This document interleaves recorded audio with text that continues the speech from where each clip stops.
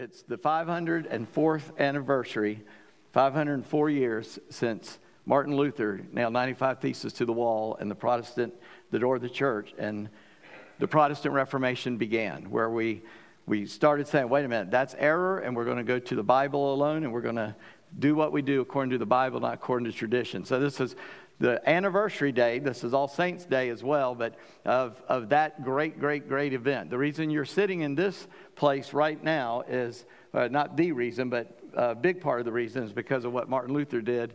95 reasons the church he served was wrong, and he nailed it to the door. It was sort of like Twitter back then, but you just wrote it out and nailed it to the people who go by the church, and they'd see the announcements for the community on the wall, on the door, and so that's what he did. You can be opening your Bibles, Genesis 27. We're still in Genesis, back to basics. If you're our guest or first time you've tuned in, you may not know we're in the middle of a Genesis series. You can go to our website, CBC Stanton, and for those of you who may be listening, we don't spell that S-T-A-N, we spell that S-T-A-U-N-T-O-N, okay? So Stanton is how we say it, though. So if you look up CBC Stanton or CBC Baptist Stanton, CBC Stanton, you'll find it. And on there, all the sermons from Genesis. So if you want to back up and listen to some, feel free. But today, we're calling this sermon Goat for Supper, all right? Because of an event. In this chapter, there's only one person who gets anything right. And let me just say, none of those were human beings, okay? The only person who got anything right in chapter 27 is God. So we're going to look at that a little bit today. And actually, we're going to be able to apply it into our lives in a way that you might not expect. But we gather a lot from this, and we can certainly apply it today. So would you join me in prayer before we begin? Lord God, indeed, we thank you for this day. We thank you for the beauty of it. We thank you for the ability you gave us yesterday, the strength, the forethought, the planning, and the execution of that plan to try to serve others in the name of Jesus Christ. And Lord, we pray that we are able to do that, and that you would be honored and glorified. We know that you will use any offering we give you and take it and use it for your glory and your gain in the kingdom. And so, Lord, we want to give you our best, but we pray that since we know we're imperfect, that you will take and use this according to your will. Lord, today as we open and look at the scripture, we think of today of Martin Luther, who finally was trained enough to open a Bible and see what it said and said, wait a minute, the Word of God does not coincide with what the church is doing. And he began a revolution just by asking questions about what we were doing as a church, or the church in that day. So, Lord, we thank you for his bold stand that causes us to look toward the Scripture instead of toward tradition. And that, Lord, today we'll have our own personal reformation where we will seek your will and your power in our life, and not just according to what we may have learned that might not be even right, but it's been our tradition. Lord, we love you, we thank you, and we ask that your Spirit would open our eyes to behold wonderful things out of your word. Amen. Well, I am glad you're here today with us, and I just want to read the first 4 verses of chapter 27. When Isaac was old and his eyes were dim so that he could not see, he called Esau, his older son, and said to him, "My son," and he answered, "Here I am." He said, "Behold, I'm old. I do not know the day of my death. Now then, take your weapons, your quiver and your bow, and go out to the field and hunt game for me, and prepare for me delicious food such as I love, and bring it to me so that I may eat, that my soul may bless you before I die." There's a very big key phrase in there that we're going to look at. Here, this is something I want you to take home with you today. And as I bring this out, children need their parents' blessing. This is what I want you to catch. This is the story of Jacob stealing a blessing, or the parental blessing, from his older brother Esau. And it's kind of funny to me that in that day, Esau is like a minute older, but he's still the oldest. They're twins. They should get like the same in my thinking, but that's not how it happened. But in that passage, there was a phrase there that will tell you the problem in this whole chapter, and that is Isaac telling Esau, "I want to bless you before I die," when he knew that Jacob had purchased that birthright from his brother. And God had said to his wife while she was still expecting, Jacob I've chosen, he will be the ruler over Esau. Yet Isaac is setting that aside to go against the will of God in this passage. I would say, in reference to what I had up there, that children need their parents' blessing. That our culture today does not push us into that direction. You've heard stories and you understand that cultures all through time and history had certain ceremonies or days or events that would tell a young person that they were an adult. And really specifically, the fathers did that, and mainly usually it would be for the son, but also for the girls. There are still echoes of that even in culture today. In the Jewish culture, they still have the bar mitzvah or the bat mitzvah for the girls, and that's when you reach a certain age. Well, that used to be a ceremony of now you're a man. We know that the native peoples that were here when the Europeans sailed across, and they may not even been the first people here, but the ones that were here when we sailed across, in certain tribes, a boy would reach a certain age and his father would start putting him through tests. Now, it was for the whole tribe. They said what needed to be done, but some of the things they would maybe have to spend all night alone in the woods, or they would have to go get in this freezing cold stream and just submerge themselves for a long, long time until the father said, come out. And they would do all these different things. What the kid usually didn't know was the dad was watching from a distance because he wanted to make sure that the boy didn't die from it. But after that, he would be declared a man. If you're a father in here and you have grown children, do you remember a time where you ever told your son specifically, or your daughters for that matter, I'm so proud of you, I'm proud of the man or the woman you have become, and that you are now a man or a woman? Of all people, I heard the great theologian Burt Reynolds say on a television show, in the South, a man's not a man until his daddy tells him he's a man. That was an echo of these traditions. And children need to know that what we are doing as we consciously raise them, as we do our best to impart to them the knowledge and the wisdom that God has given us, and the knowledge and wisdom of God and the spiritual life from that, they need to know that we're doing that on purpose. That's not an accident, that we're moving toward an end, that we want them to become a self-sufficient, contributing man or woman. The favorite way I ever heard it, and I say it all the time, is we're not raising children, we're raising adults. They are children. You don't have to train them to be a child. They know how to do that. You got to teach them how to become an adult at a certain age, and so you start young. We don't start 6-year-olds in the 12th grade. We don't start 6-year-olds in college. We start them in kindergarten or first grade, and we teach them this is an alphabet. This makes a word. This is a number. This represents this. And we start where they are and train them. Well, why do we think in the spiritual life, well, as long as they ask Jesus in their heart, they're going to be all right?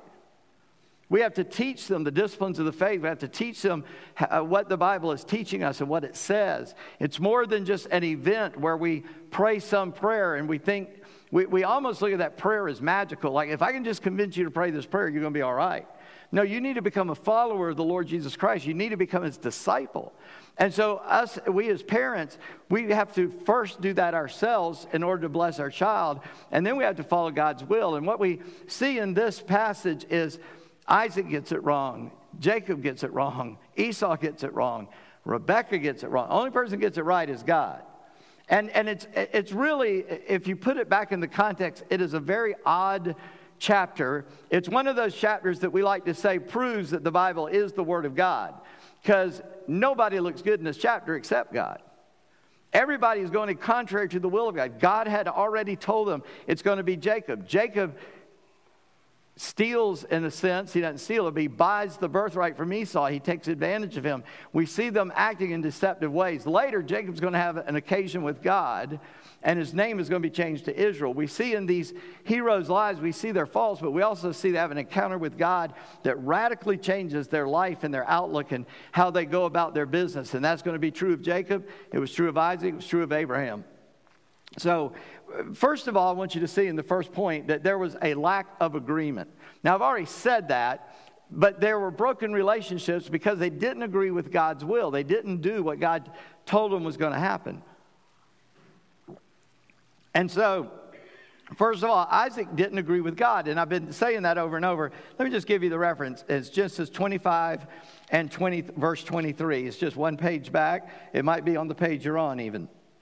And it says there, the Lord says to Rebekah, 2 nations are in your womb, and 2 people from within you shall be divided.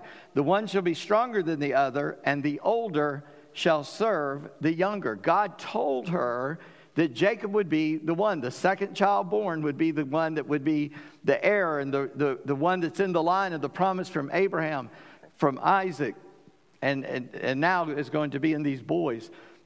God tells Isaac that, or tells Rebekah in chapter 25. And now we see Isaac is getting older. And this is kind of funny. I used to have an aunt, and maybe you have this same aunt. Every year, I may not be here next Christmas. Y'all know, obviously, you got the same aunt I do. And she's not here this Christmas. That was a long time ago. But you know how long Jacob lived after this? 20 to 30 years. You know how old these boys are? See, I mean, you've seen pictures. See the little boy down there making the meal? These guys are about 60.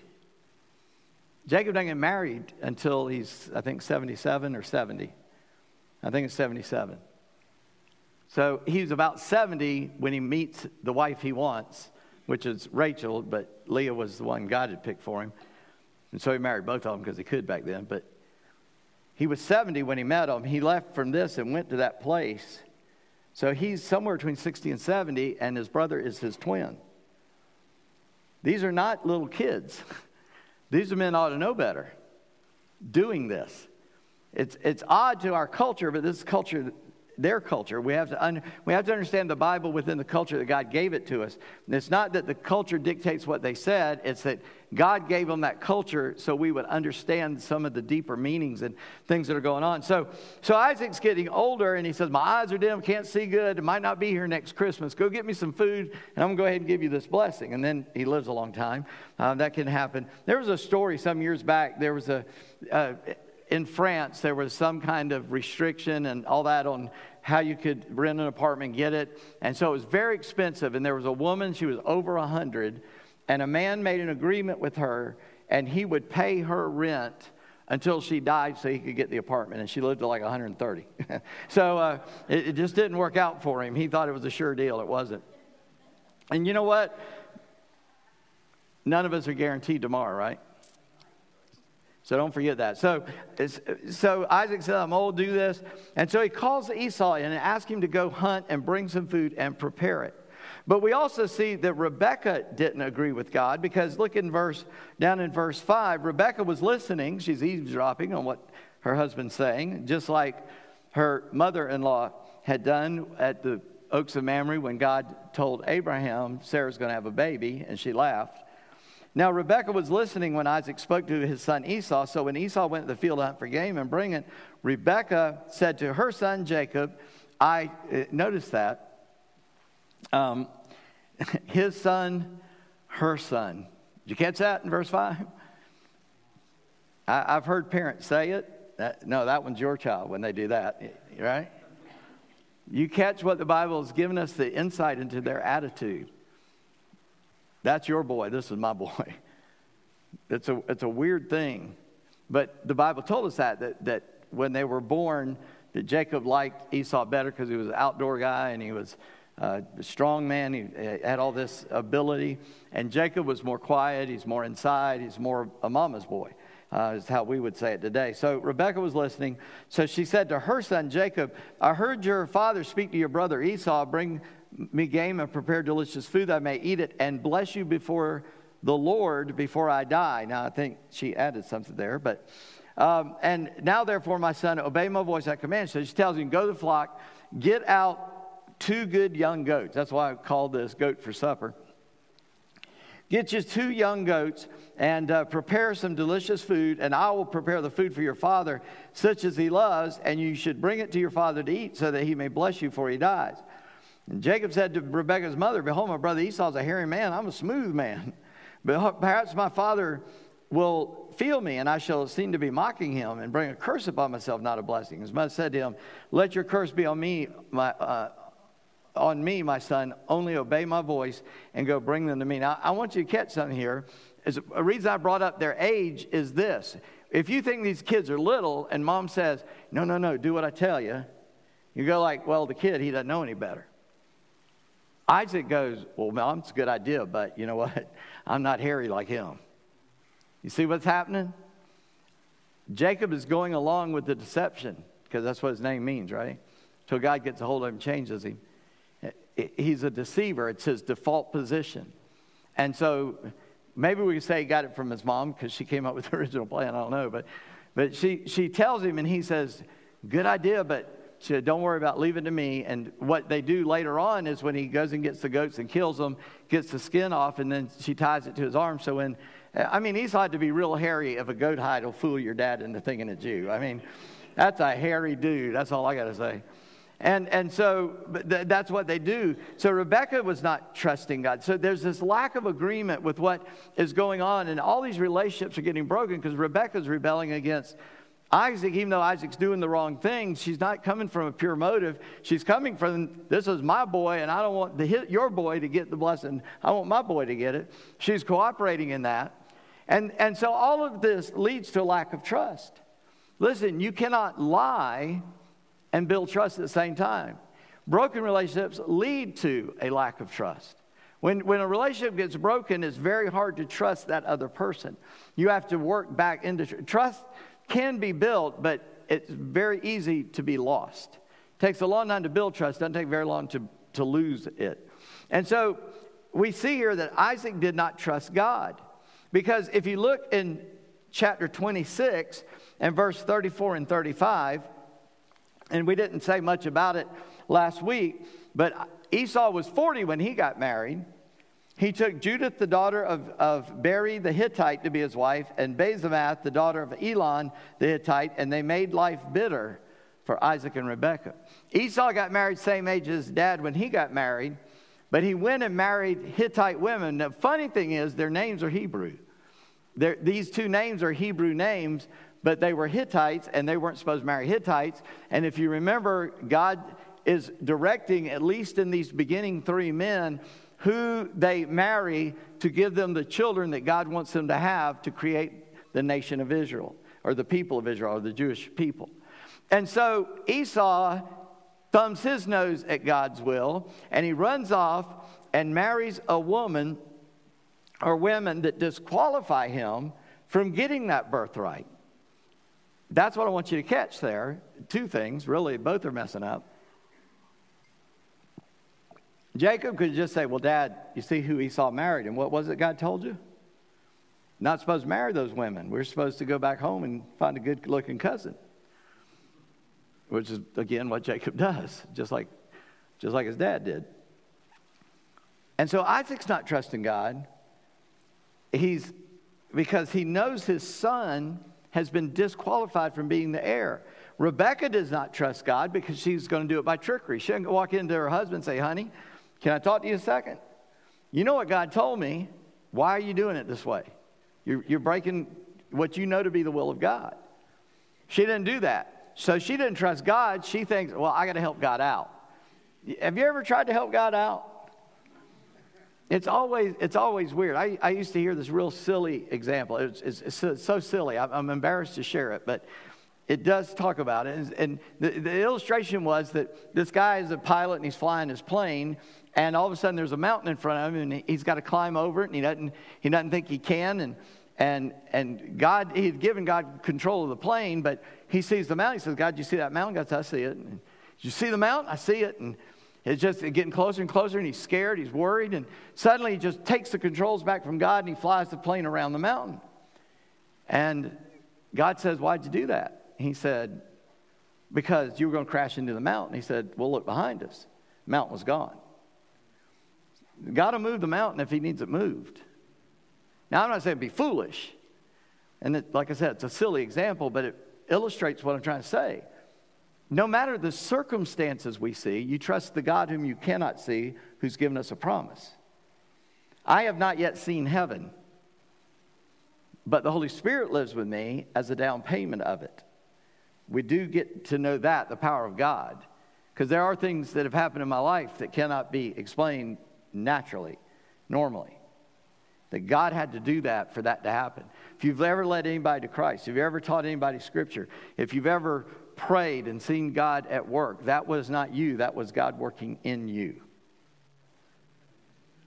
Every week I see God at work because I don't like public speaking. If you told me to talk on a topic, not the Bible, I couldn't do it. I don't mind sharing God's word with you because I'm just a vessel at this point. But boy, don't ask me to talk about some subject. I'm too nervous to do it. People always say, well, I guess you've been doing it so long you don't get nervous. No, I taught my butterflies to fly in formation. That's all. If I'm not nervous before I get up here, I'm not right. Because this is so huge and so important. This Bible is so God's word. And if I didn't tremble before I spoke about it, I mean, he promised me in the New Testament that I will give a higher accounting for what I say here today and what I do and what I tell you. That is a fearful thing. Why would these people not fear doing what God said? And I've already said it. Jacob agrees with the deception. He plays the part. Okay, it's a good idea, Mom. But let's fix it this way and we'll do it. And so when those relationships get broken and there's a lack of trust and then there's a lack of fulfillment in the result. I've never understood cheating in sports or cheating in anything you endeavor to do, because what victory is that? There is no victory in that. That is how the world thinks. But if we are in call it a game, but if we're involved in something that has rules and we're not following those rules, we're cheating the rules in order to get a so-called victory. There's no fulfillment in that victory. Because we've cheated the system in a way. You can't cheat God. Y'all know what Abraham Lincoln said. Fool some of the people some of the time. Or you can fool some of the people all the time and all the people some of the time. And then everybody stopped. But what he said after that is you can't fool God any of the time. God will not be mocked. And so it leaves this lack of fulfillment. You'll never find fulfillment outside of a relationship with God. And in fact, I looked that verse up, Proverbs 10:22. You can write that down if you want. I should have marked it. I'll mark it for next service. But 10:22 says this. One page off. The blessing of the Lord makes rich, and he adds no sorrow with it. When you trust God to give you his best for you, Hudson Taylor said, God reserves the best for those who leave the choices up to him. And when we accept that what God gives me is his best, I find contentment, I find fulfillment, and one day there will be a reward. Because instead of fighting the will of God, I walk in the will of God. You got to catch that. So Rebekah got what she wanted, but she didn't get to keep Jacob. After this happened, so we didn't read the whole story, and it's kind of long. So he went and got him, brought him to his mother. Mother prepared delicious food. This is verse 14. Such as his father loved. And then Rebekah took the best garments of Esau, her older son, which were with her in the house. Now, why'd she do that? Because he might have been going blind, but he hadn't lost his ability to smell. And Esau is a man of the outdoors, and that has a certain scent to it. So he put him in Esau's garments and put him on Jacob. And the skins of the young goat she put on his hands and on the smooth part of his neck.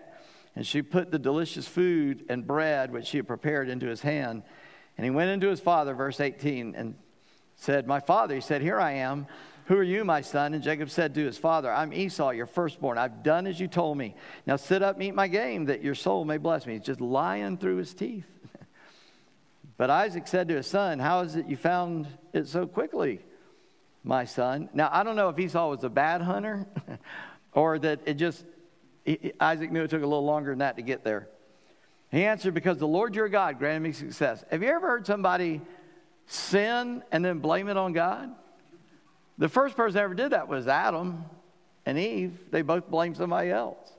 And people do that. You know, you always hear these crazy people killing a bunch of folks. Well, God told me to do it. No, he didn't. That was wrong. That was demonic. It's not just because they're unhinged, it's because they're demonic. And he blames God Oh, because God blessed me. Well, goes on, he says, well, Isaac says, Jacob, please come near that I may feel you, my son, to know whether you're really my son Esau or not. So Jacob went near to Isaac. His father felt him and said, the voice is Jacob's voice, but the hands are the hands of Esau. And he didn't recognize him because his hands were hairy like his brother Esau's hands. So he blessed him and said, are you really my son Esau? And he said, I am. And then he said, bring it near me that I may eat of my son's game and bless you. So he brought it near him, and he ate, and brought him wine, and he drank. And verse 26, we get to the blessing. And then his father Isaac said to him, come near and kiss me, my son. So he came near and kissed him, and here's where I got that. And Isaac smelled the smell of his garments. He didn't want to kiss him, he wanted to smell him. And he knew. Then he was fooled. He said, well, the voice isn't right, but everything else is right, so maybe he's got a cold. See the smell of my son. It's the smell of the field. The Lord is blessed. May God give you the dew of heaven and of the fatness of the earth and plenty of grain and wine. Let the people serve you. Nations bow down to you. Be Lord over your brothers. And may your mother's sons bow down to you. Cursed be everyone who curses you. Blessed be everyone who blesses you. This is God's blessing on the nation or the peoples of Israel. I want to make a distinction between the peoples and the government. The government of Israel today is not God's government. It's a government that God's allowed. But the people of the blessing, this is the blessing. And it's given to Jacob, the father of Israel. I'll bless those who bless you. I'll curse those who curse you. There's no qualifier on that. It doesn't matter what they're doing. It matters what we're doing. How many of y'all were alive in the 80s? How many of you were alive in the 80s could see a movie? That's fewer of you. How many of you saw Chariots of Fire? That's the one I'm looking at. You remember it was a Christian guy, and he wouldn't run the qualifying heat for the Olympics for Britain on a Sunday. And someone slipped him a note in the movie, I don't know if it's true or not, that said, God honors those who honor him and curses those who curse him. That's this verse. God will bless those who bless him, bless his people. Do you understand that you and I live in the protection of God? That doesn't mean we might not, we're not going to get in a wreck, or we're not going to get sick, or somebody might not accost us, or we might get, every horrible thing could happen to us.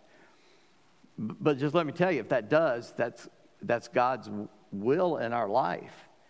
People think we're fatalists. We're not fatalists. I mean, I'm not going to go play on the interstate, hoping not to get hit, because God's protected me. He gave me enough common sense to not do that. But at the same time, in an emergency situation, God can do anything he wants, right? I told somebody a story the other day, and at the risk of raising wrong kind of curiosity in you. The story was told me by a godly man who I totally trust, that when he was a young man and a pastor, and he was sitting there with a much older pastor, and it was a very small, frail type man, and they were talking to this young military guy who was lost in sin, and they were trying to bring him to knowledge of Christ. And so that big young guy cursed and jumped up and was running across the room to attack that preacher. He said the preacher never moved, but it was like he ran straight into a wall. So that guy just stopped and fell over backwards. Said he looked up at him, he said, wasn't me, and I can guarantee you it wasn't him. Said, if I were you, I'd sit back down. The guy sat down humbly and quietly. Said that old guy never moved, because he knew God had it. I'm not saying walk around foolishly, but what I want you to understand is that the promise God gave them belongs to us too. That the Holy Spirit is with us. And so Paul was shipwrecked. Paul was beaten. Paul was persecuted. Paul went with hunger and was tired. But God protected him till the end of his life when it was time to leave. I mean, they stoned him. You don't stone somebody. Nobody gets up from a stoning. That's 100% kill rate. They stoned Paul, and when they walked away, he says he popped up and said, let's go back into the city. I mean, even if they didn't completely kill him, you don't stand up from being pelted by rocks and go, okay, let's go. But that's how Acts puts it. And he stood up and said, all right, let's go back in the city. How does that happen? That had to be a powerful miracle of God for the sake of his will being done. So if you're in the middle of the will of God, you got nothing to fear, because the best thing that could happen is you die and get to go to heaven. The worst thing that could happen is you got to suffer here. But the best thing is it's over. Wow, I'm in this. We're here. This is great. So why do we fear? I was just talking about that with Brother Bobby back there. We had several Bobbies, Bobby Wade.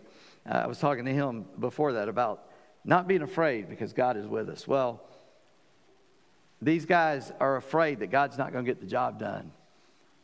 And as soon as Isaac had finished, verse 30, blessing Jacob, Jacob had scarcely gone out from the presence of Isaac his father. Esau his brother came in from his hunting, and he had also prepared delicious food and brought it to his father and said to his father, let my father arise, eat of his son's game, you may bless me. His father Isaac said to him, who are you? He said, I'm your son, your firstborn, Esau.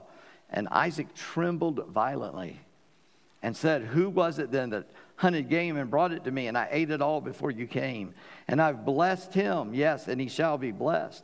And as soon as Esau heard the words of his father, he cried out with exceeding great and bitter cry and said to his father, bless me, even me also, O my father. But he said, your brother came deceitfully, and he's taken away your blessing. And Esau said, is he not rightly named Jacob the deceiver? For he cheated me these 2 times. No, he didn't cheat you 2 times. Little self-pitying guy. He served his own lusts. He served his hunger. He served his body. He served his appetite. Sure, I'll save my birthright for a bowl of soup. Lentil soup. Some dry beans and water. Heat it up. That's worth a birthright right there, isn't it? But he did cheat him this time. But he didn't cheat him because God had said that's what was supposed to happen. Jacob didn't have to be a cheater. God would have done it because that was how it's going to happen, right? This is what I'm saying. You don't have to do wrong to do right. It's never right to do wrong to do right. It's always right to do right. It's always wrong to do wrong. Correct? Exactly. So if you think you got to do wrong to achieve right, you're wrong. And I mean, there's a young man that has spoken out, and he was in the military, and now he's going to be court-martialed. And everybody's like, oh, no, why? He knew that was what happened. He intentionally broke the laws because he felt like it needed to be said, so he said it, knowing the cost of what he was doing. But you better understand that. It's not right to do it. It's always wrong to do wrong. And so Esau had done wrong, and Jacob said, and he took away my birthright, and now he's taken away my blessing. And he said, have you not reserved a blessing for me? Isaac had said to Esau, behold, I've made him lord over you and all his brothers. I've given him for servants, and with grain and wine I've sustained him. Then what can I do for you? In other words, I got nothing left, man. I gave it all to him. And Esau said to his father, have you but one blessing, my father? Bless me also, my father. And Esau lifted up his voice and wept. And then Isaac blesses him, but it isn't a blessing. Nothing good in it. Behold, away from the fatness of the earth shall your dwelling be, away from the dew of heaven on high. By your sword you will live, and you shall serve your brother. But when you grow restless, you shall break his yoke from your neck. And Esau hated Jacob because of the blessing which his father had blessed him. And Esau said to himself, the days of mourning for my father are approaching, then I'll kill my brother Jacob. Thankfully, that took 20 to 30 years. Esau didn't forget, but he got a little less emotional about it. But the words of Esau, her older son, were told to Rebekah. So she sent and called Jacob, her younger son, said to him, behold, your brother Esau comforts himself about you by planning to kill you. Now therefore, my son, obey. That's hatred, by the way. Now therefore, my son, obey my voice. Arise, flee to Laban, my brother in Haran, and stay with him a while until your brother's fury turns away. Until your brother's anger turns away from you and he forgets what you've done to him, then I'll send and bring you from there. Why should I be bereft of you both in one day? And Rebekah said to Isaac, I loathe my life because of the Hittite women. If Jacob marries one of the Hittite women like these, one of the women of the land, what good will his life be to me? So she's using that excuse to send him back to get a bride back from the family. But I started to tell you, Rebekah got what she wanted. Her son got the blessing, but she lost Jacob. There's never evidence that Jacob ever got to see mom again or her get to see him. Jacob had to run away from his family. And we're going to see in coming stories, he had to humble himself before Esau. He bows down to Esau 7 times just to keep him from killing him. And Isaac winds up with a spicy goat, which is a cheap substitute for good, fresh, wild game. and his family has paid a high price. All because they all tried to work out God's will for themselves. We see the importance of this blessing. And God wants you to bless your kids, especially if you're a man, if you're a father in here. Mothers, the same thing. You ought to bless your children as well. But I would say, here's how you would bless your children. Teach them who they are in Christ. Explain to them who they are in Christ. You may not be really aware of who you are in Christ. You need to figure that out for yourself as well. You need to get into the Word that you're a joint heir with Christ. You are a son of God. You are royalty, though nobody else can see it on this earth. That you are a part of the kingdom of God, and that God is going to allow you to inherit this earth, and your reward in eternity is great. So don't worry about how things are now. The best is yet to come. I mean, God blesses us now, and we ought to be grateful for all the good stuff, but the Bible says be grateful for the bad stuff too. The bad stuff's building character, and the bad stuff's causing us to trust God. The bad stuff's teaching us to reach out to God. And so the Bible tells us in many places, rejoice when you go into trials. Rejoice when bad things are happening. Rejoice in the Lord always. About everything, give thanks. Not just the good stuff. In everything, give thanks. Thank you, God, for this car wreck. Thank you, God, for this high bill I don't know how I'm going to pay. Thank you, God, that these awful things are happening, because I know that you're working out your will and your way for your glory, and you're using my life to do it. You say, you are a crazy man. Yes, I am. I'm a nut, but I am screwed on the right bolt. So, right? You need to teach your kids those things. You need to teach them who they are in Christ, and that God has given them a love letter so they can know the love of God by looking into this love letter. Some people say, I can't understand the Bible. That's because it's written to Christians. That's what you get for reading somebody else's mail. You get to know Jesus, and you get to read the love letter and understand what he's trying to tell you. And then teach them to follow God's leadership to wherever they're going. Not only bless them in Christ in their spiritual life, but bless them in that you need to follow God, and where God leads you is where you need to go. Not where I want you to go, not where Mom wants you to go, where God calls you to serve. You serve there. It doesn't have to be on a mission field or as a preacher or whatever. Every person, every Christian is to be a witness for God. Every Christian is to be a teacher of the Word of God. Every Christian is to be a disciple, a follower of God. Some people are gifted in some of those areas more than others, but we all have those responsibilities, and especially in our homes. That's where it starts. If you don't teach your kids, you can't teach somebody else's kids. Secondly, that was all number one. Focus your family on God's promises through reading the Bible and praying together. I just said that's what you ought to do. Now I'm telling you how to do it. Every day. As a kid, we didn't sit down and have long Bible studies, but we had a little devotional book. We had the Southern Baptist published one called Open Windows. We have Word for You today. If nothing else, sit down and have your kid read part of it. Say, hey, read this scripture, and just anything. Just get together and focus them on the promises by and especially in times of trouble. You don't want to tell your kid all the woes you have as an adult. That's harmful. You don't have to do that. But your children ought to see you wrestle with some things before God. And you can even bring them in on that. It may be, here's a very positive example. Maybe this Thanksgiving or Christmas, you're aware of some family that doesn't have the resources to do what they need to do. And you bring your kids on and say, hey, these children, this family, they don't have stuff like you have. Let's pray for them, and then let's take them a meal, or let's take them some gifts, or let's do something for them. And you're teaching them to serve God and to love God and to give to others and focus on God's will and praying together. Let's pray for them that they'd know Christ and God would bring them to salvation. Build trust in your family by your example, and encourage them by you trusting God. You just got to be an example. I talked about that a lot last week. I won't say much about that right now. And then I want to add one other thing. Repent and ask God to heal the wounds from when you gave in to spicy goat and not God's best. All that glitters is not gold, is the old saying. And for us, all that's gold doesn't glitter. Because the Bible says, 1 John 3, Beloved, how great the love the Father has bestowed upon us, that we should be called the sons of God. And that's who we are. I right now am a son of God. You don't know how good looking I'm going to be in eternity. Right now, this is all you get. But man, that day is coming. I'm going to look like Christ. It's going to be awesome. It's going to be wonderful. So let's ask God to fix us and to fix our kids. I'm going to do something. If you're a dad, I want you to stand up.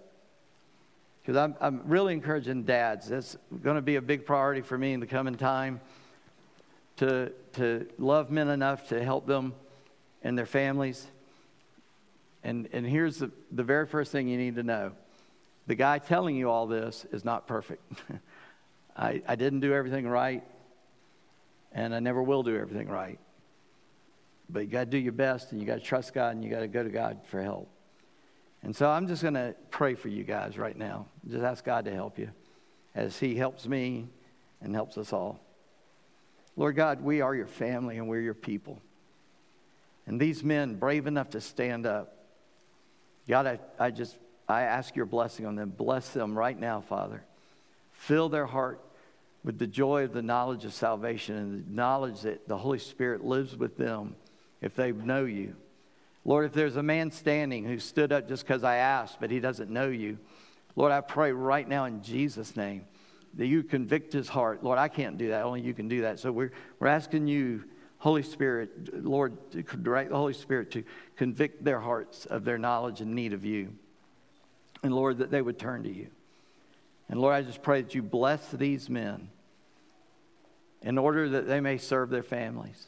Some of them standing, their children are grown, and they already have grandchildren. It's not too late. They can bless their children now. They can bless their grandchildren. They can call their son if he's 60 or 70, somewhere in there, like Isaac and, like Jacob and Esau were. They can still bless them and say, you have been such a good man, such a good father. They can encourage them and bless them. Or they can say, I see you making the same mistakes I made, and I love you enough. I want to help you not to keep doing that. So, Lord, just work in our hearts, work in our lives, for we are in great need of you. There's nothing good we can do in our own. It all has to be done by you through us. So we submit ourselves before you, and we ask you to do that. And gentlemen, I hope you were praying while I prayed for you. If not, you be praying right now. God, help us as families. Help these men's wives to bless them, to love them, to encourage them, and be a great aid to them as they walk before you. Lord, we thank you for the wonderful women that you give us. You said he that finds a good wife finds a good thing. And so, Lord, we thank you for all those good things that you've given us, and especially our wives. And so, Lord, may we go out of here being a blessing and not a curse to our children. In Jesus' name, amen.